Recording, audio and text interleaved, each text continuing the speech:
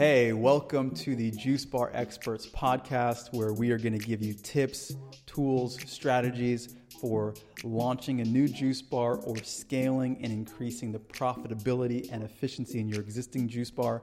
I'm your host, Andrew McFarland. For the last 10 years, I've been in the juice bar business, running my own juice bars, as well as helping hundreds of entrepreneurs all around the world launch successful juice businesses. So without further ado, let's get into it. Great. I'm feeling awesome. Today, we are talking about the top 3 ways that you can reduce your risk when starting a juice business.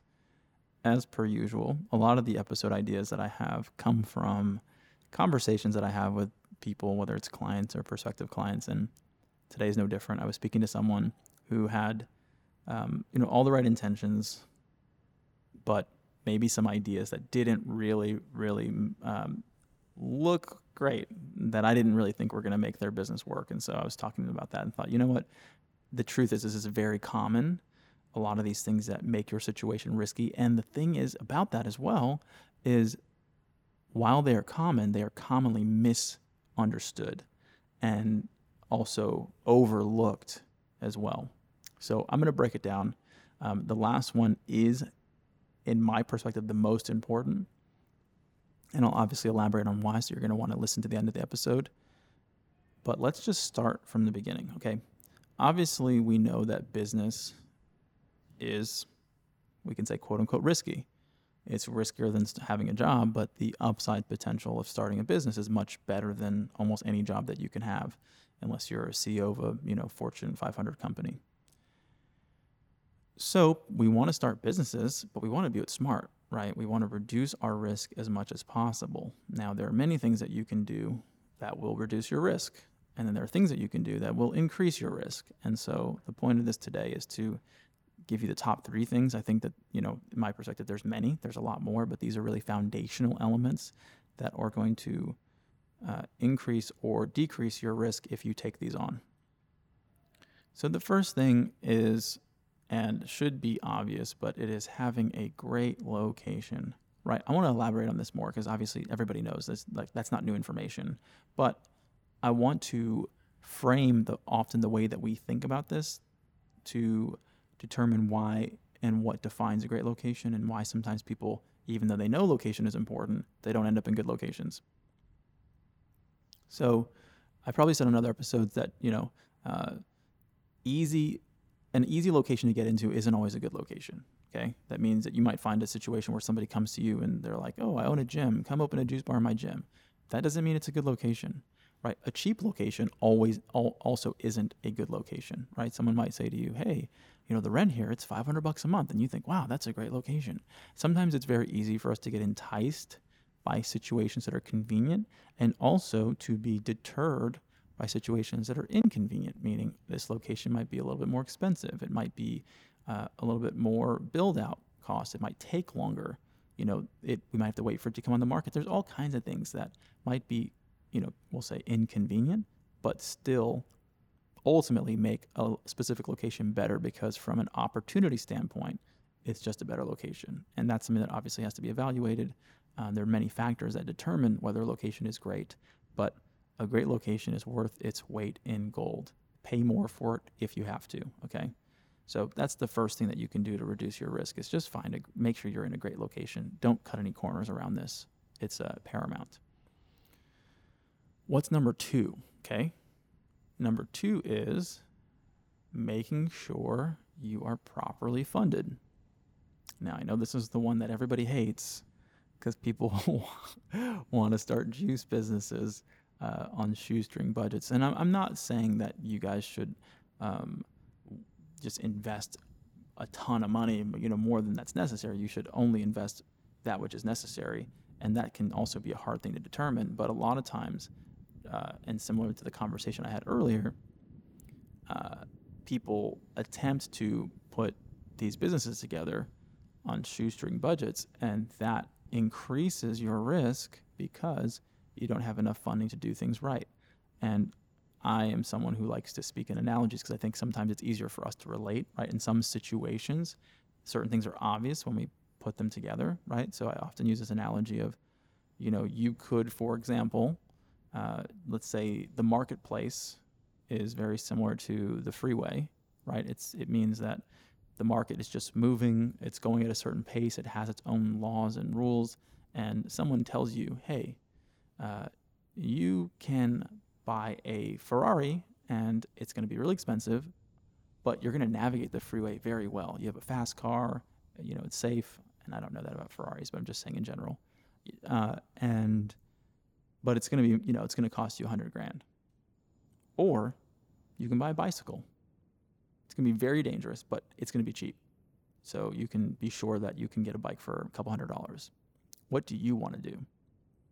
Well, if you're getting into a race and you got to get on the freeway, most of you'd say, well, you know what? Even though a bicycle's cheap, I'm going to die on the freeway if I go unprepared, right? I'm not going to win this race. I'm not going to be safe. There's all kinds of factors that work against me if I go too cheap, right? Same thing goes for business. If you don't invest the proper amount of money to make sure your business is a Ferrari, has the best chance of success, what happens? If you don't fail, you usually struggle or you don't make as much money as you can. Now, granted, me saying all this, I'm totally aware that we have, as people, different financial restrictions and requirements, and you got to do the best you can with what you have. But I think sometimes we don't consider this enough to say, what are our options? Like, what is available to me? What routes can I explore to make sure my business is financed appropriately, so that I don't end up in a situation where I'm, wasting, $60,000 of my money because that's what I thought I could do it for, and then it turns out I needed 120, double that, and then I end up in a situation where I've spent all my money already, and now I'm just out that money. That money's gone. Whereas I could have, got an investor, went to a bank and got that extra 60 and had 120 and been much better off because I would have been able to finish the project. I've seen so many times people start things that they can't finish, or they do it and then they can't hire employees, and then their customer service is bad, and then people give them bad Yelp reviews, and then the customers don't come back because they cut corners when it came to funding. Like one of the biggest reasons any business, not just in a juice arena, any business will fail is lack of proper financing. So this isn't just specific to you guys. Anybody starting a business knows, whether you're an investor or you're a seasoned entrepreneur, you need the money to be able to do things right. And I'm not a proponent. Don't overspend. I'll repeat myself. Don't go and waste a bunch of money, but it does take some capital to do things correctly. And generally it's not, $2,000. And sometimes people do believe that I'm going to go and open a juice bar business and it's going to cost me $2,000. And it's like, it won't, unfortunately, or fortunately. I don't know if it's unfortunate, but it's just the nature of the situation. So let's be mature in this environment. And that's one of the things that you can do to reduce your risk. Have reserve capital, have the right amount of money to, when you open, so you can invest in marketing, have money so you can hire good employees, just have the money so you can design your store well, have a menu, just get things together so that your store looks good. This is why it's really interesting too, is like, you guys probably know I'm not the biggest fan of franchises, but what I will say is when you buy into a franchise, they have financial requirements. They will not let you buy into opening a store if you say, well, I've got $100,000, I'm going to do it. They say, no, our requirements is you have to have enough net worth. You have to have, $250,000 to buy into the franchise. You've got to be willing to, do X, Y, and Z. They have requirements. Their standards are very high, and they do that for a reason, because they know that is going to increase the likelihood of all the people that they take on having success. If you don't meet those requirements, they just don't take it on. But for people and individuals, they don't make those requirements for themselves because that's not the nature of how they have to engage. And so that'll be the last thing I say, but it's something to think about. It's food for thought. There's reasons why they do that. Okay. And then what's the last thing that's going to reduce your risk when it comes to this business? That is having proper guidance. Okay. I can't emphasize this enough. And obviously this is what we do. So, I guess you could say I'm biased because I have that lens, but I really think about how in any other world, right? No matter what it is you're doing, if you were going on a journey, I have a friend right now who's in Nepal and she was going on a hike, and of course she didn't go do it alone. She was going on it's probably a treacherous hike. Like, I think something like 7 days or 15 days.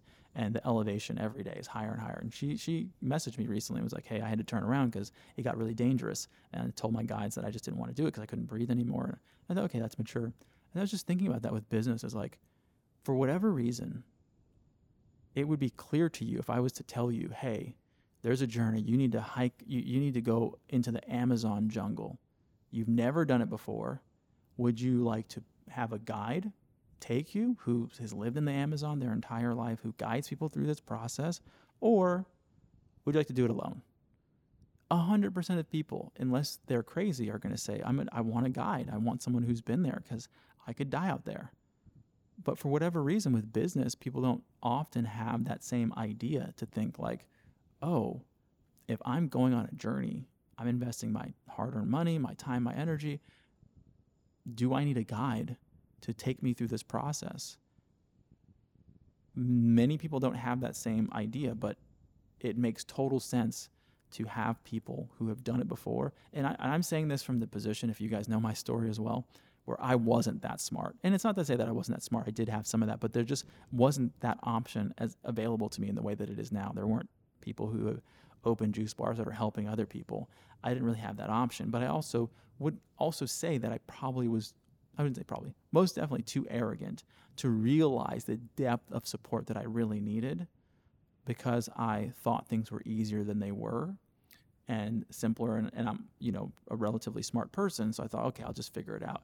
But ultimately it ended up costing me way more money than it saved me. And it was treacherous, right? Like I almost went out of business a few times. And so I'm speaking from a place of hindsight of going, okay, look, I went on that journey mostly alone.